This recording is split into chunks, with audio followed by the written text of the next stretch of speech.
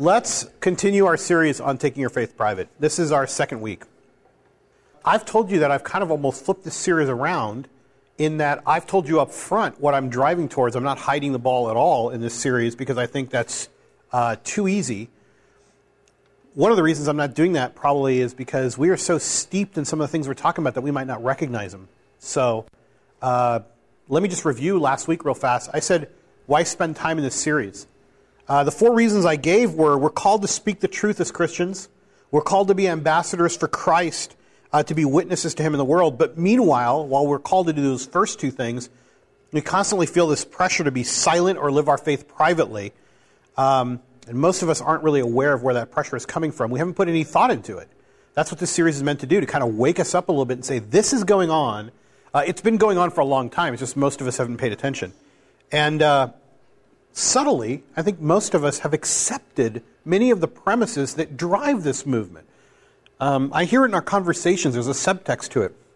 That's why we're doing it. I also did something I'd never done before, which is I summarized at the beginning of the series what I believed about it, so that there wouldn't be any way we could miss this along the way. What I said last week is there's a growing pressure in society for Christians to remain silent and hide their faith. While some of us occasionally encounter this pressure, many of us are unaware of just how far it's spread or how deeply it's ingrained in our culture. Some of us have unconsciously bought into the belief that we should keep our faith to ourselves. And most would mistakenly conclude that they came to this belief on their own. This pressure is not accidental, nor is it naturally evolving, and it's not something new. It's been carefully planned and has roots going back like 6 decades. But its greatest effects have yet to be felt. That's why I'm talking about it. Because I feel like we're just going to start to see it. And this pressure to keep our faith private will only increase during our lifetime. So I'm putting that out there almost like just revealing all my cards right up front so that when I'm saying things, there's no way that you can miss some of them. Look for those themes in some of the things we're talking about. Now, I also defined some terms for us last week like stigma, prejudice, and passing. I won't go into the whole definition again, but just remember, stigma is kind of societally enforced. It's that place where you give someone a discrediting attribute. You kind of discredit them for something, and it is deemed to be a deviation from the norm. I contrasted that with prejudice, where you just might have a prejudice against a group. Stigma is more societally enforced. Sure, there's some overlap. And I said look for the pressure, which is what sociologists call passing. Like when we try to conceal our identity. Maybe you conceal your identity as a Christian, or you fabricate one, where you become a different kind of Christian, or you only selectively reveal certain things about your Christianity. Or avoidance. You just kind of avoid it unless you're caught red-handed. And I've done that. I told you in one of the first sessions we did, even before last week, that somebody just asked me, like, what are you doing this weekend? And I was just carefully avoiding mentioning that I was going to be speaking at my church, because that would just, out me right there as a believing Christian. And that's odd. I mean, that troubled me. The minute it happened, it troubled me. Like, what just happened? I've known this person for 14 years. Why was I so hesitant to just say something like that? It just seems so complicated, but so unwarranted. So think about that. And, of course, we had some fun last week with all different kinds of socially imposed stigmas. We had fun playing with them and talking about them. Bring those in mind. I think most of you really enjoyed the Big Mac stigma for some reason, Anybody go to McDonald's this week? Anyone? One person? Proudly, like the way you raised your hand, I was like, you were like almost like proud to have like heard about that stigma and then somehow went against it, right? I laughed because I recommended we go and they were like, McDonald's, and I just thought about it. Yeah, it's a great social studies experiment. It's when people say, where do you want to go? Just go, McDonald's, and see. Joseph, you went to McDonald's? Yeah, I sat here last night and played Dominion afterwards, had to get food on the way home, and stopped by McDonald's on the way home last night. It doesn't count when you go by yourself. You must do it with other people. Because everybody does it by themselves. I mean, there's just certain things we keep to ourselves and don't tell others about, and McDonald's is one of them. But so if you're really going to get credit for it, you must get others to go and look really excited about it, because that'll freak them out even more. The more excited you are about it, it is kind of like standing in the elevator and counting the numbers backwards. Right. Because then you hide behind, I'm going for the playground. I'm there because they have a indoor playground. That's the reason I'm here eating this Big Mac. So we had fun with those things. Okay. Let me just remind you of a few more things. I am committed to reading some of these to you because I'm trying to increase your awareness. Tonight, you might say, as you should if you're thinking with me, why are we covering the information? We did a pretty good job last week. Why are we covering more of the same topic? Tonight, what I want you to get out is, I want you to identify how tolerance is sold to you so that you can at least learn to deconstruct it when you hear the argument. That's the goal tonight. Be upfront again. I want you to be able to think for yourself when someone says, you're intolerant, or Christianity is intolerant, or this is intolerant, or we should tolerate this. Just what are we talking about when we come to tolerance? It is a very real goal. I'm not just giving you information tonight. I am trying to equip you. I might even say arm you with the ability to think critically when someone is trying to push the stigma even further and maybe even onto you. But let me just remind you of some of these stigmas about Christians, just so you know what's out there. Here's one. The ACLU filed a lawsuit against a county stating that 2 of the county's holiday displays were unconstitutional. One of the displays was a nativity scene. The other one was a menorah right next to a Christmas tree. The Supreme Court held that the menorah in front of the city was a seasonal display and did not violate the First Amendment, but the nativity scene did. Here's another one. Firefighters in Glenview, Illinois were forced to take down their station's Christmas lights after neighbors complained of being offended. When a pastor in Chandler, Arizona complained that a public library display excluded Christmas and only included Hanukkah and Kwanzaa, the library took down the entire display rather than add information about Christmas. In 2011, a federal court held that the cross on Mount Soledad in La Jolla, some of you have probably seen it, gives onlookers the impression that the government endorses religion and violates the Establishment Clause. The cross was put up in 1952 as a war memorial. In 2005, the cross was designated a veterans memorial and was moved to federal property. The lawsuit was filed by the ACLU on behalf of the Jewish war veterans in the United States of America, as well as some San Diego residents. The Ninth Circuit held that the Mount Soledad Veterans Memorial violated the Establishment Clause and ordered it to be removed. It's still there, if some of you know, because it went all the way to the Supreme Court of the United States, who finally stayed the removal. Contrast that with this one. The city of San Jose installed and maintained a sculpture of, I'm not going to say this right, Quetzalcoatl, an Aztec god, to commemorate the Mexican and Spanish contributions to the city's culture. When people began to bring flowers and burn incense at the sculpture, citizens filed suit claiming that the sculpture violated the Establishment Clause, but the court said that the sculpture could remain. The United States Postal Service honored Mother Teresa, of course we know who she is, a Nobel Peace Prize recipient, a memorial stamp for her humanitarian relief efforts. The Freedom from Religion Foundation criticized the stamp as a violation of the United States Postal Service regulations by honoring a religious figure, and called on members of its organization to boycott the stamp and begin a letter campaign to expose the darker side of Mother Teresa. Can I read that? I don't know what that would be. I mean, even if there is a darker side, and there's a darker side to all of us, pick on somebody else other than Mother Teresa. Los Angeles County was threatened with a lawsuit if the county did not remove a cross from the county seal. The county succumbed to the ACLU's pressure and decided to remove the cross. The cross had been on the seal since 1957, along with a cow, a tuna fish, a Spanish galleon, the Hollywood Bowl, and the goddess Pomono. The cross was put on the seal originally because Catholic missionaries, of course, were the first in the area, and that was to memorialize that fact. So all of the county seals had to be changed, all of the letterhead, everything changed to remove that from the seal. Yes, Chris? So thinking critically, I know we're talking about trends, but like objectively, obviously that's picking out all the bad examples. Like, are there, if you had to get like a metric out of it, like what is the trend? Like 50% of the time, 100% of the time that Christianity is being effectively stigmatized to a level that legally it's being removed? Or is it like 100% of the time? Is it 10% of the time? Like, what if someone were to ask me, well, yeah, you're only reading bad examples? That's a good question. The trend depends on the area you're looking at. So to be clear, what I mean is, for example, if you're looking at a whole area of law, there's whole areas of law about creche scenes, nativity scenes, right? The percentage in that area is going to be different, for example, than the percentage of lawsuits over seals, county seals and city seals, right? So let's say in city seals, you might lose half the time, okay? In nativity scenes and creche scenes, you might lose all the time. In Christmas trees, there's a whole section of lawsuits just about holiday trees or Christmas trees or holiday displays, like the lights here about the fire department. I would say that's an extreme example. Most holiday tree cases have been upheld as long as they're not related to Christmas as a religious holiday, but Christmas as what do we celebrate, as a commercial holiday or whatever it is, a national U.S., devoid of any Christianity-based secular holiday, you could call it. So it depends on the area. And like wartime memorial crosses are a big area of litigation now, and they're tending to lose most of the time.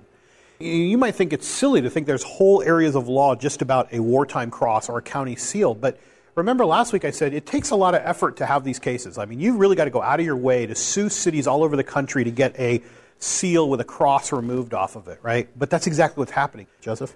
Is there a regional component to this too? Because we know the Ninth Circuit is super liberal and pretty much anti-religion. In other areas of the country, does it go in other ways? Yeah, it's true that the Ninth Circuit is the most liberal, and it's going to be the most overturned circuit, for sure. But I think what we should pay attention to, what's noteworthy, is this is not just happening in an isolated circuit or in an isolated part of the country. It's happening everywhere in states and circuits across the country, and that's what we should be paying attention to. It should, get our attention that it's happening everywhere. Some of the definitions you see on the screen here I've taken from D.A. Carson's book, The Intolerance of Tolerance. And one of the things he would point out in trying to deconstruct a charge that we're being intolerant is that the definition has changed. Traditionally, the older definition of tolerance was just to tolerate other views being expressed, to tolerate the existence of varying views. And that he would point out that somehow that's changed. There's a quote that's commonly attributed to Voltaire, although no one's really sure that he says it. It's, "I disapprove of what you say, but I will defend to the death your right to say it." And that's how we understood tolerance. I mean, you could take an example like a white supremacist group. I mean, as much as we hated their views or disapproved of what they said, we tolerated their right to have a public rally. We would go to court, and the ACLU often did, to allow them to have a parade or a public march to express their views. No one supported those views, but we tolerated them and we allowed their free expression. And Carson would point out that sometime in the later 20th century, that definition changed. Now, the newer definition of tolerance requires that we accept all views as equally true, that we avoid offending anyone, that we actually tolerate everything except intolerance, which becomes very circular.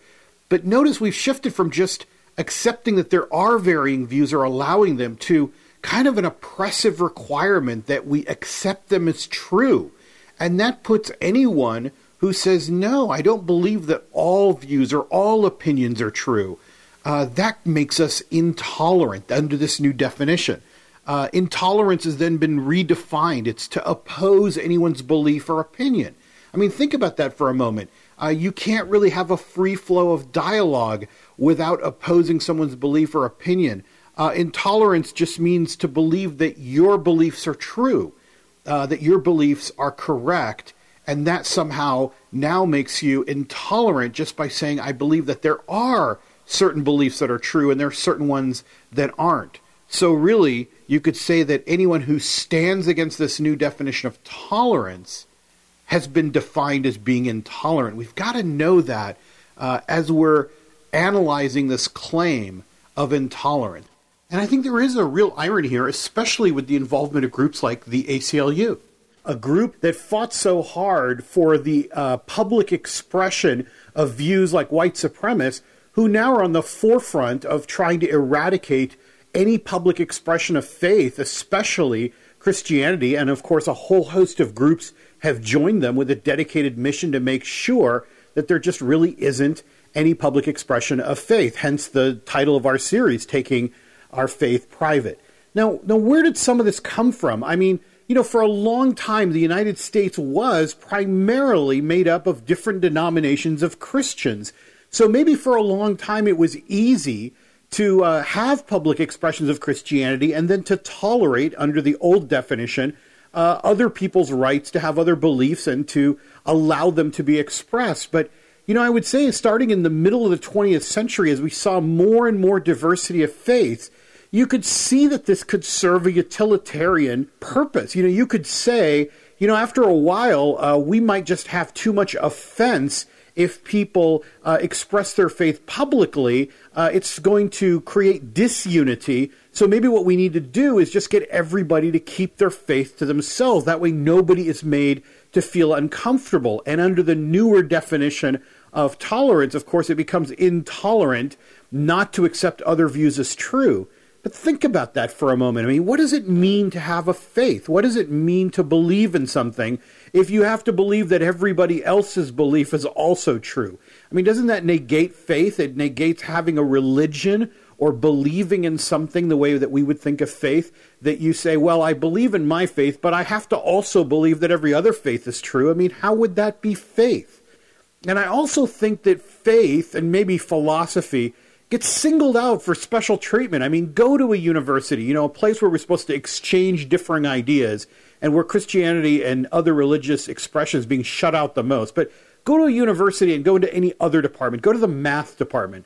Go to the engineering department. Go to the sciences. Go to chemistry and go to physics and say, I don't think this is the way to solve the proof. We can solve it any way that I want to, and you have to accept that as true. Or this is the way you construct a building. I'm not going to follow your mathematical models on how a weight-bearing wall should stand up. I feel like it could be done this way, and you have to accept that as true. Or this is the way you balance the equation in chemistry. Nobody would accept that. Nobody would tolerate that, I guess is a better way to say it. Everyone would say it's just crazy to think that any answer is correct. That everyone could just make up their own answer. And so even in the university setting, we see that this doesn't make sense. And yet when it comes to faith, when it comes to, these views, you think, no, in this area, you can just accept everything. In fact, you have to. You can't say that you have an exclusive belief based on evidence or otherwise. You just can't have one because then you become intolerant. I don't think you could call a mathematician intolerant because they say there's one answer to this equation, or you could say that an engineer is intolerant because there is a correct way to construct the structure. So I just think that's a little strange, and we should be equipped to see where this just doesn't flow logically. But I think there is a lot here to this idea of a forced unity. If everybody would just keep their faith to themselves and nobody would actually disagree about matters of faith, we would all just say we have no faith or a very private faith, and that way society would never face the issues and the troubling questions of, well, maybe there is one that is true, or maybe there are just some that are just not true, even if we can't identify the one that is true. Okay, let me just pause there for a second and just hear some of your other comments. Catherine, you want to jump in?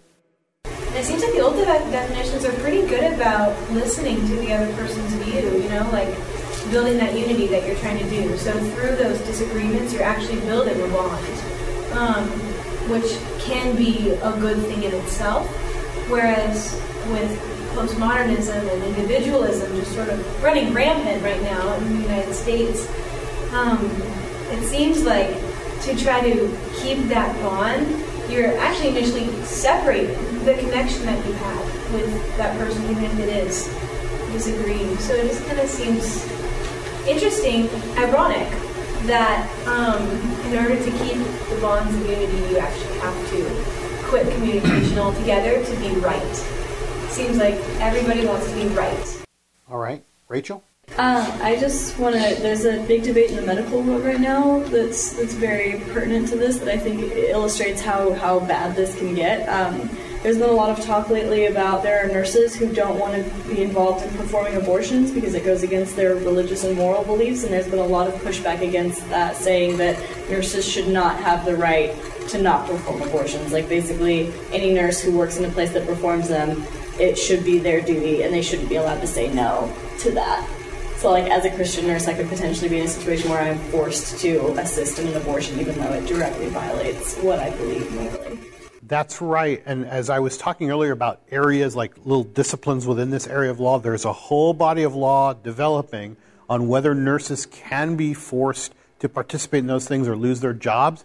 And I'm sorry to tell you that the prevailing view is they're losing more often than they're winning. There are a couple organizations that are trying to file suit to go the other way, but if I were to hazard a guess, 70% of the time they're losing those battles. Peter? Yeah, looking at the difference between the two, it's interesting because the first is almost about, views as these discrete ideas, and the second definition kind of comes more down to, now we're deciding if they're true or not. Now we're, this emotional component of offense is kind of brought in, and, it kind of does move the dialogue from one on, like, the logic or, like, cogency of an idea to just, I like it or not, I'm glad you're focusing on the word offense because that seems to be the supreme thing that we must avoid. So the definition of intolerance looks something like this. To oppose anyone's belief or opinion, to assert any belief as exclusive, and to stand against the new tolerance. So what Carson would say, and I think a lot of people that he quotes would agree, that the most intolerant thing you can do is stand against what people consider tolerance. Like if this is tolerance, which is accepting everybody and not offending everybody, not doing that is intolerant.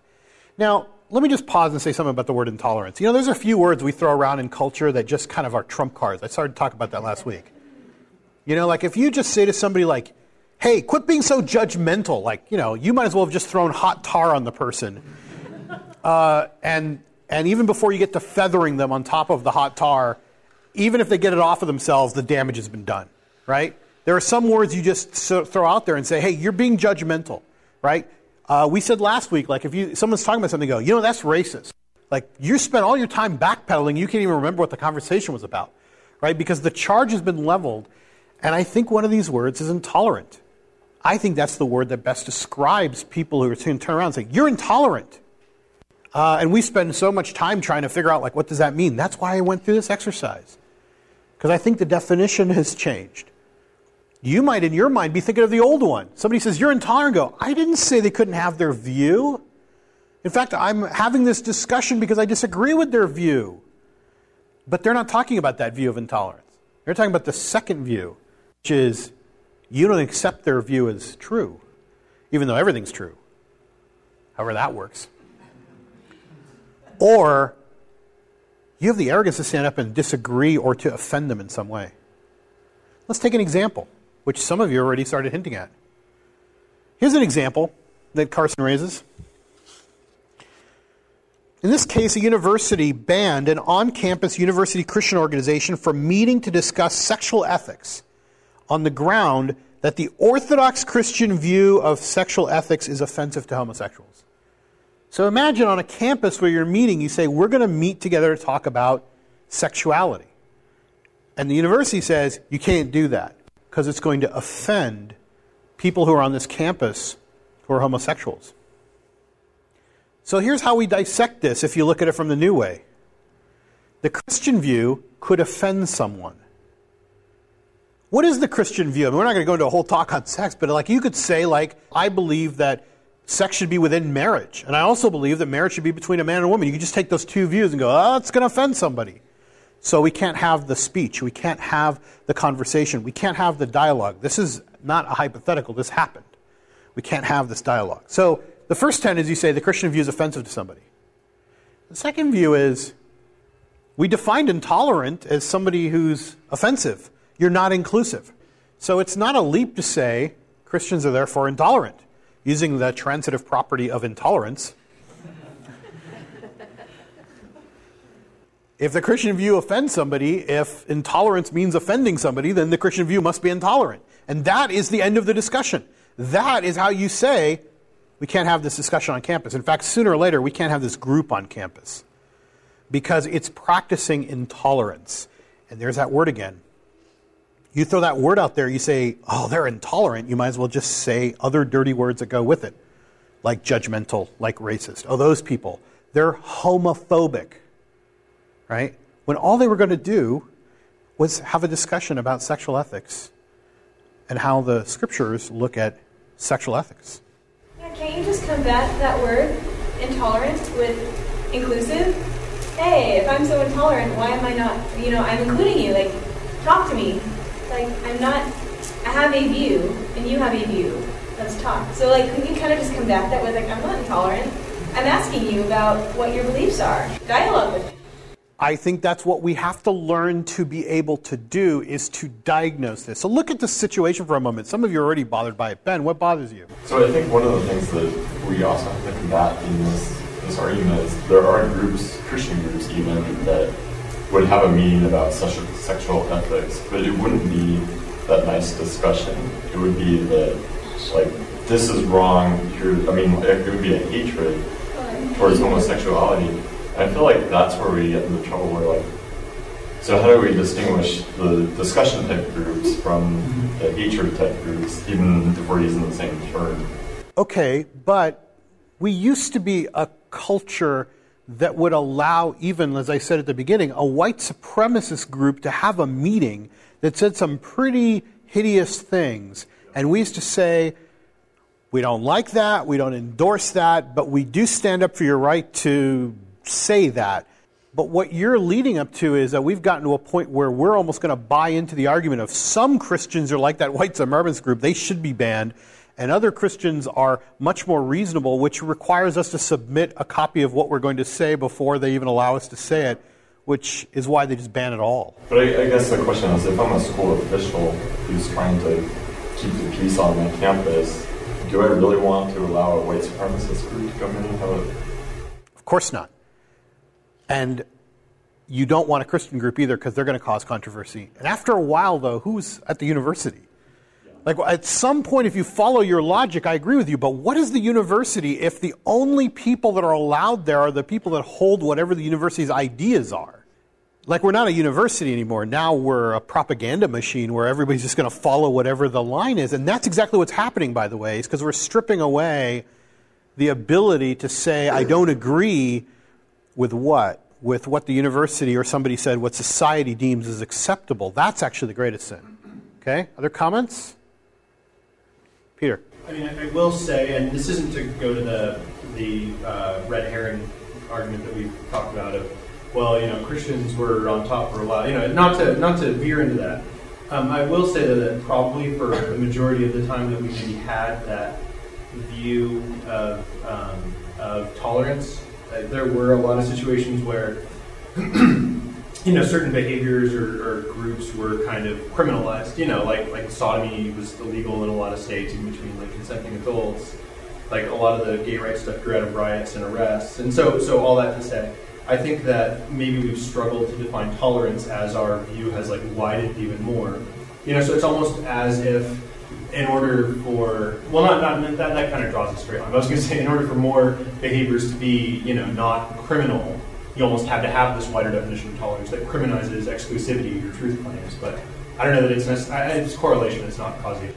Right. You may have just allowed things and said we need to allow things without saying that now we're going to exclude other things that once stood against them. Right? To take away your ability to say, I still don't think it's right. I just don't know that you should be punished for it. Joseph? Well, I find it interesting that a lot of campus groups have been moving off campus.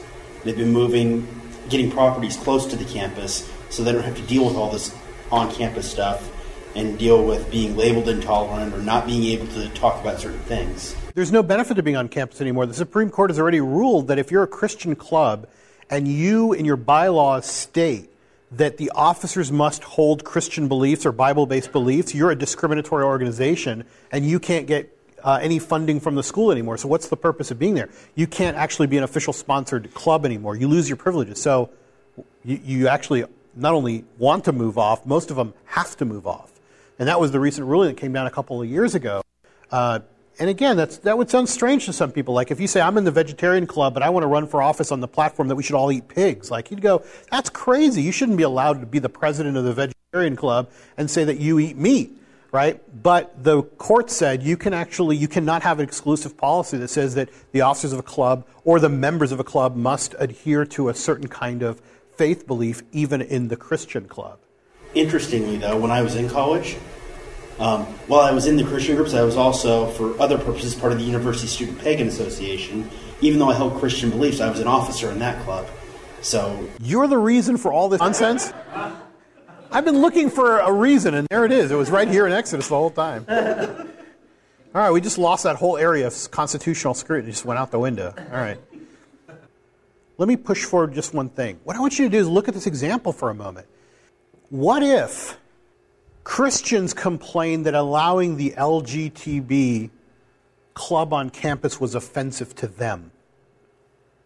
Forget Ben's point for a moment about, well, even we draw distinctions between, Christians that are just out there and crazy, which is dangerous, by the way. When we start turning on our own brothers, like we're helping to out some of this same thing. We're helping to enforce the fact that Christians are intolerant. When, even if they have crazy views, and I've called them out on it, I'm not calling it out to stop them, as opposed to have the discussion about it. But let's just put that aside for a moment. What would happen if your Christian club on campus went to the president of the university or went to the dean of students and said, you know what? Those people offend me, and I want them off the campus. I don't want them to be able to speak about their sexual ethics because I think it's offensive to me. Do you think there's a chance that you're going to stop that discussion? I say no, and that's what my point was earlier, is because as a group of people, we've decided that that is okay, that belief system and idea is okay. It's not offensive because they've been disenfranchised. But our group is, infringing on other people's rights to have a truth, because being, like you said, it's really about being exclusive, because certain things about being a Christian calls for being exclusive in terms of there is a truth. That's not okay. So in that case, that group probably would be able to meet, and they would say that the Christians, sorry, But in this example, it's not just the exclusivity. I mean, the cited reason was that the Christian Orthodox view on sexuality is offensive. It comes to the definition of offensive and intolerance, right? Because if you're living, if you lived in a total Christian society and are just amongst this, right? If I say I believe in God, probably no one in here is going to think like that's crazy. But if I went to like an atheist and said I believe in God, that might be offensive. Okay. So it depends on the group. So at a macro level, the society, and then the definition of what's intolerant. And in my opinion, what's intolerant is being exclusive and infringing on someone else's right to be right. Okay, Morgan? This would not be something, even I know, cringe to think about even Christians trying to do this, because you would just lose it from the campus, and you would be ostracized into death. Especially as we have our club rushes, the LGBT. It always seems like they're right across the way from us, and there's kind of this funny, wonderful stare down we do to each other. But that would be the worst thing. I would stifle any of my kids who said anything not well, just because it would just be the death. This is the unpardonable sin on a campus. Okay, Andrew? Well, you talk about intolerance. They come to you with that claim, aren't they themselves acting in an intolerant way? That's what I'm trying to get you to at least see. That's all I'm trying to do, right? So, you're on to that part. They don't see it that way, then you're 6 steps behind them anyway. You know what? I don't think they see it that way, and I'm going to explain in a moment why. But the point is, yes, I do believe it's intolerant, but at the same time, I think where Chris was going was, we have to talk about who we are, have already decided what's in and what's out. This is unpardonable. Right? Going this way, comments? Yeah, Ben. John, I wonder if you could comment on, it seems like a lot of the arguments against Christianity or Christian symbolism in culture is the separation of church and state. And I feel like this argument wouldn't stand because, the LGBT wouldn't be considered necessarily a religious organization. Whereas if they complain about the Christian club, at least the argument can be made that, well, you're violating that. That's what's so great about stigma, is it goes far beyond legislation and also goes far beyond judicial decision. What you have is you can have a socially regulated environment that has no law in place. That's why we talked last week about stigma in that way. So, for example, there's a stigma that we all recycle, even though in most places there is actually no recycling laws. But most of us, just out of voluntary fear that our friends might find us throwing something into the trash can, walk around like morons at most parties going, you guys recycle, right? Rather than just normally at home, you just kind of toss it. We do what I call the recycle dance, where you have to at least say it 3 times before you shove it under a couch or something, You haven't thrown it away. You haven't committed. It's still non-committal at that point. Do you see, I think a lot of this is not, you're looking at separation of church and state, which is not even truly in the Constitution, actually, but is a constitutional principle that we've adopted, and we're looking at that. But in this case, this is really all about offense, which is not legislated. And that's what makes it so interesting, is that we have something that universities and other organizations act on every day, but they act on voluntarily. But it seems like they use that argument. I've heard that so many times, like separation of church and state. Like, even if it was a decision they were already going to make, like they use that to kind of see we're still okay. Right. And I think it's because that one, everyone just kind of, like, if you throw that down, everybody goes, oh yeah, we have to have that. And I actually think if you think critically about it, like you just did, you'd say, actually, this isn't even a religious issue. But I can throw that down and everybody will just say, oh yeah, we need to separate church and state, so that's what's going on here, without actually thinking critically. I think that's a ruse when you do that. I want to bring back a slide some of you have never seen, some of you haven't seen in a while. A while back in our series on church and society, we were talking about what are the key influencers in society. Whenever we talk about Christians wanting to change the world, you might remember, we said, well, for them to change the world, they'd have to affect those institutions in culture that actually affect the culture. What we listed at the time were the ones that you see here, because we think of culture as only government, but it's not. We said that there are many influencers of culture. These institutions, the church, nonprofits, academia, the arts and media, business, and then politics and government. But what we also pointed out is how many of these do Christians actually occupy any real positions in, any influential positions? To break it down a little bit, what we looked at was this.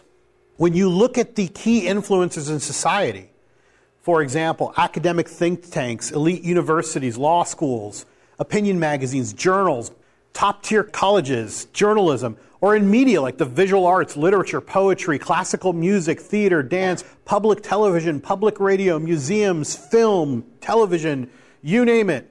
It goes all the way down the list. Where are the Christians? Well, I actually kind of told you, because I highlighted them in yellow for you. They're in seminaries and divinity schools, which are kind of lower on the influencer list. They're in practical journalism, like journalism that affects actually maybe the issue you're in, like in ministry or wherever you're at. They're, of course, in churches and places of worship, and they're in Christian schools. But look, they rank kind of near the bottom in terms of influences if you rank these in terms of their order. Why am I bringing this slide back to you? Because what I'm trying to point out is these are the influencers that started or enforce the stigmas that we have. Last week, I think it was Chris who said, well, who started this or who's behind this? I'm not trying to make a guy behind a curtain with a lever. There's not a meeting that's going on somewhere in a basement. I'm not trying to go there. I'm not trying to be a conspiracy theorist at all. What I'm saying, though, is if you look at the case law itself, you'll see that Christians first, this is from J.D. Hunter, who we used his book, to show that Christians are nowhere in the key influencer positions. That was his theory, and I believe it's definitely true. But the second part is they're not allowed in these places. We had a discussion last week among some people who experienced that in academia about how, and you saw a couple cases I read last week, like if you're a Christian or you're found out to be a Christian in some of these more elite places, you're not getting the job. You're not getting in. I mean, last week we looked at the case where the guy was going to be the director of the observatory at the University of Kentucky. I mean, amazing. Kentucky has a university, right? I mean, how amazing is that? But they wouldn't let the guy in because he was a Christian? I'm not even sure how that relates to the job. You think, oh, because you're a Christian, you don't believe those stars are older than 6,000 years old that are hung in the heavens, so why would you be the director of the observatory? I don't even know what that would be about. But there are so many cases in the line of cases about education that as soon as you find out you're a Christian, you're not allowed in. So what I'm saying is, how are these rules written for our society about what we tolerate and what we don't? They're written by these organizations. And we're not in most of them.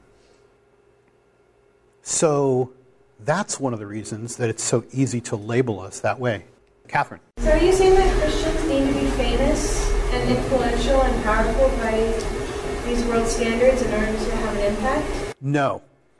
In our series on that, what I did say is that we won't change the world unless we have those things, but I don't think we're called to change the world. I think we're called to change the people around us so that most Christians think big, like we're going to change the world. No, you'd have to run these things to change the world. But I don't even think Jesus called us that. He called us to change like our neighbor and the people in our lives. So if Christians, and that's why on Wednesday nights when we're talking with Morgan about this topic, the reason we're focusing on that is because you could hear somebody say, like, we're going to change the world, and I agree with Hunter, who's done a lot of research on this, that most Christians just don't even know what they're talking about. Because they don't understand the influences of culture that you would have to change and how we are not anywhere near them. But that doesn't mean that Christians don't have anything to do in the world. They have something way more important to do than change the world. Right? They have so much more to do. And it begins in those personal relationships. And that's why if we get our eyes off the goal. But now, what am I saying in this series? I'm saying that because we're not in those places, then the stigma is being set by those people. I definitely agree. I recently finished a book called The Scandal of the Evangelical Mind. And the scandal is that we aren't, as Christians, immersing ourselves enough intentionally into God's creation, the subjects of our everyday life. Like instead we're so busy just kind of thinking about spiritual things that we can't really ever be present in the world and have intellectual understanding of biology, like why do plants grow, and to dedicate to. So they know a lot about these subjects. I heard somebody summarize that book by saying the scandal of the evangelical mind is that the evangelical has no mind. Right? That's the summary of the book, right? Okay. So if you haven't read the book, I just read it for you. Morgan. But one of the problems, though, is, I knew enough subbing to know, especially in this area, there are a load of Christian teachers in high schools now because of APU and, sending people out. But I'll tell you, it's very hard, even, and a lot of them are saying, hey, I want to make a difference in the secular world. Now, let's just pretend public education is higher on that list. It's very different. You can't bring your Christianity into the classroom. You can have a Bible on your desk, you can do things, but you cannot openly. So even for those who are trying to do that, and who do have the knowledge in science or whatever else, you can't talk about creation. And if you're a Christian and you teach biology, you are not allowed to even promote the idea that God maybe started things off. I'm not saying Christians aren't represented in many places. You could have 1,000 Christian teachers in a school district. They're not the influencer. Why? Because the influencer of can you teach creation or evolution it's the Supreme Court, right? It's the school district. And they're not represented there. They're not represented at these places. You get to the think tanks, the elite universities, the schools of public policy, the law schools, the media, television, you might start to change the stigma. You might start to go the other way, but we're so not represented that you have thousands of Christians in business and all these places, but they're not at the place where the decision is made. And I still maintain they're kept out. Going this way, we're going to take last comments. Go ahead, Chris. Couldn't it just be that it's an outcome that it's bad business to have disagreement, right?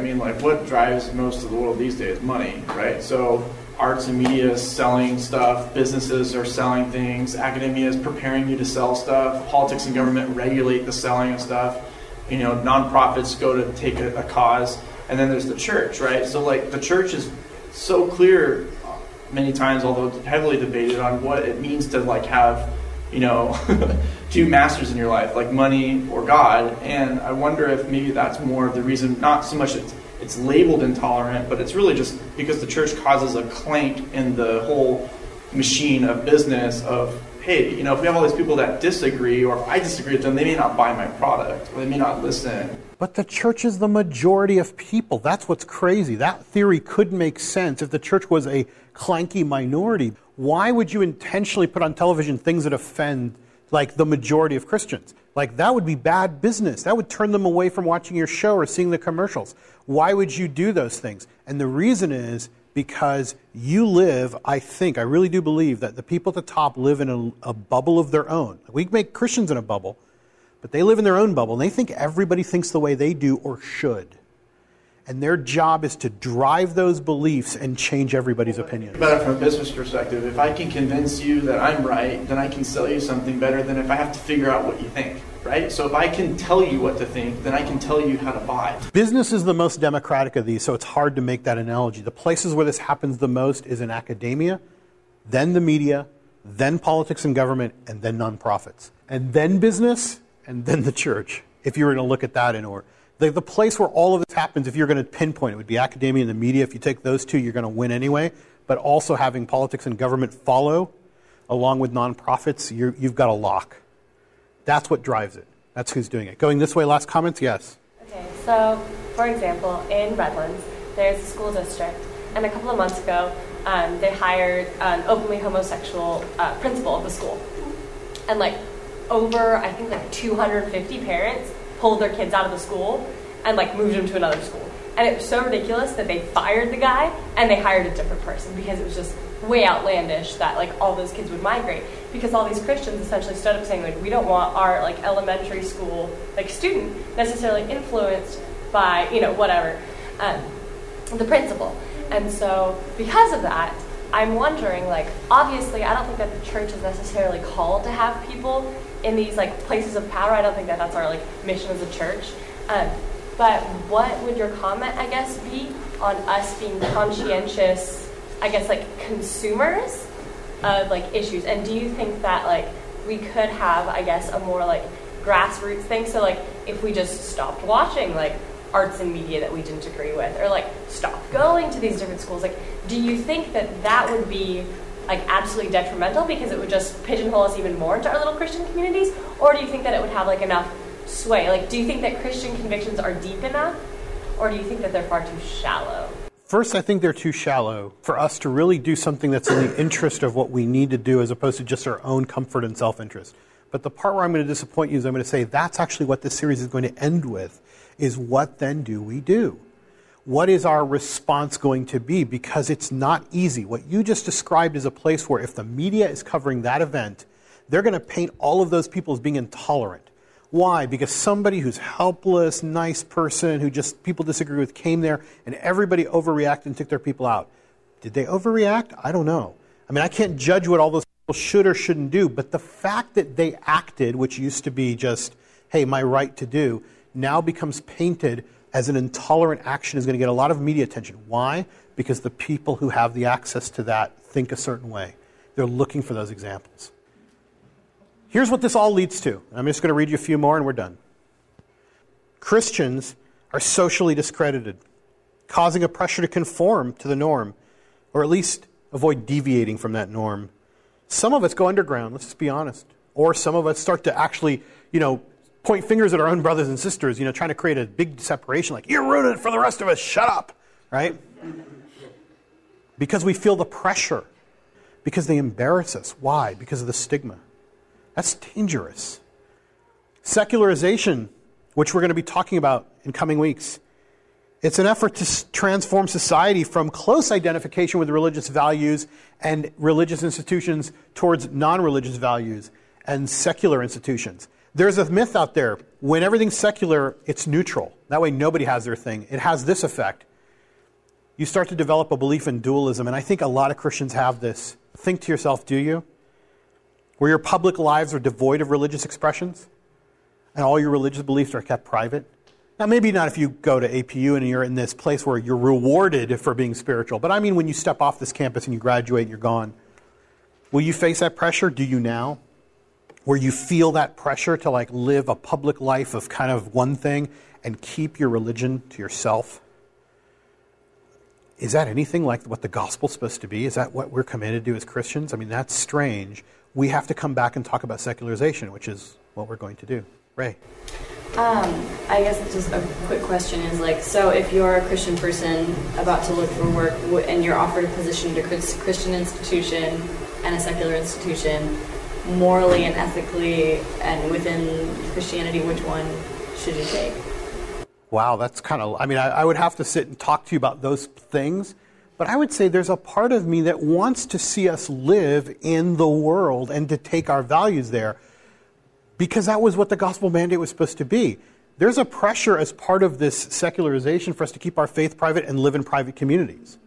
And I don't know that's going to help, right? I think that the people who are trying to impose this kind of new type of tolerance and label us as intolerant, they come out ahead when we withdraw and retreat into our own little communes and ghettos.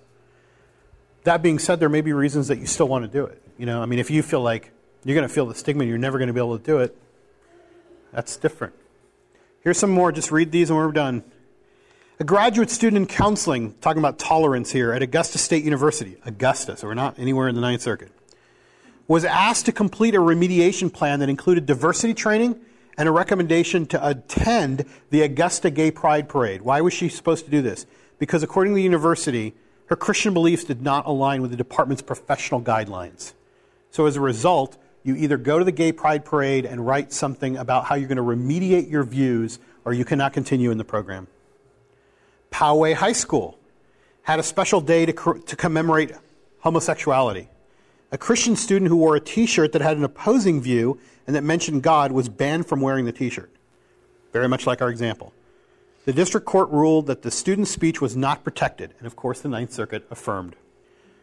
As students at St. John's Elementary School were planning to sing a country song, country music, it's close to God right there. The country music song was called In God We Still Trust. Never mind that In God We Trust is all over our money and all over all sorts of stuff. They were going to sing In God We Still Trust for a third grade performance. The song made references to the Pledge of Allegiance and the nation still trusting in God.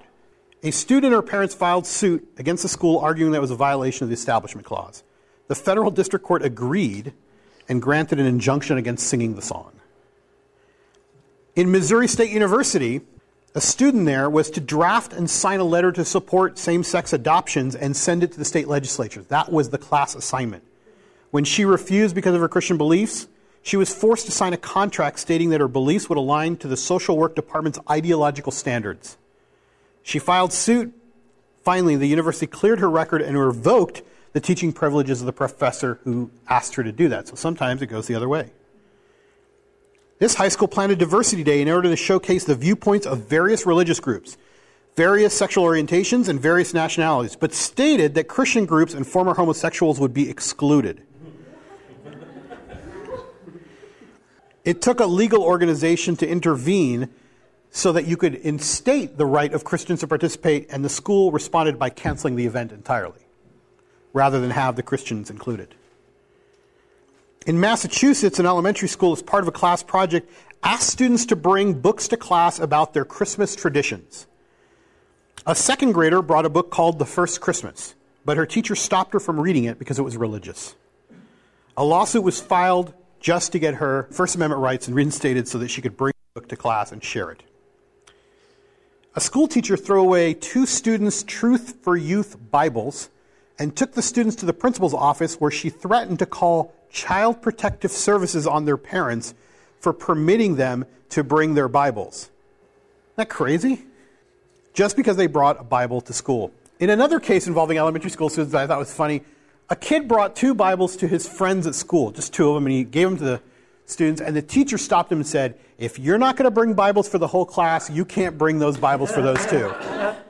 The next day, he brought Bibles for the whole class, and the teacher banned him from passing them out, saying that now it violated the separation of church and state.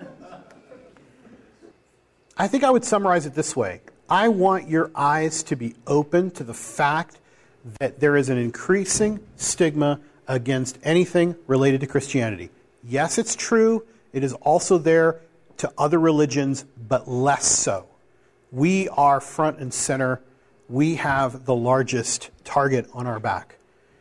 And I want you to at least see how the tolerance argument works. And I want you to hear some of these cases so you don't think it's some isolated incident. I'm going to keep reading some of these just so you know that this is happening. What's your response? Well, that's what we're going to be talking about. Here's where we're going. Do we need to speak out at all? Like, why? Why don't we just shut up? Aren't our actions good enough? Haven't we done enough harm in speaking publicly? Morgan is going to be talking about, do we need to speak? We're going to say, isn't secularization a neutral stance? Like, isn't that neutral? Like, maybe if just everybody was secular and everybody kept their religions themselves, that would be even better. And finally, how do we live as Christ followers in an increasingly pluralistic and secular society? How are we going to do it? That is where the series goes and ends. So far, you guys seem like you're enjoying it from your comments, so we'll keep going. Let's pray and ask God to bless this time that we have. Lord, I'm mindful that your efforts do not need our assistance, that you have been moving through the world and that your plan is being accomplished whether we're participating or not. But you invite us into your plan. You invite us and you give us the dignity of work, the dignity of partnering with you. You actually love us enough not just to save us and to bring us into your family, but also, Lord, to give us something to do that is part of what you care about. So, Lord, I pray first asking that if there's any part of this that you don't care about, that you'd bring it up in our discussions. And also remind us that, Lord, we should remain hopeful. We should be dancing because of the things that you've done, regardless of what we see around us. But you have also asked us, Lord, to be wise and to be aware. And Lord, just so that we might help to have conversations with others where we can deconstruct some of the lies that are being told by our very society. So let this series be that, Lord. Let it be something to open our eyes, something to equip us, so that we might do the work of your gospel even more effectively, knowing that you have it covered no matter what. We pray this in your name. Amen.